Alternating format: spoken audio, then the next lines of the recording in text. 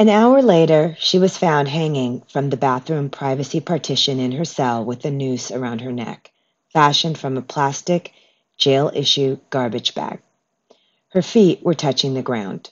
The position is well known among coroners as being common in suicides and quite effective for quickly causing death.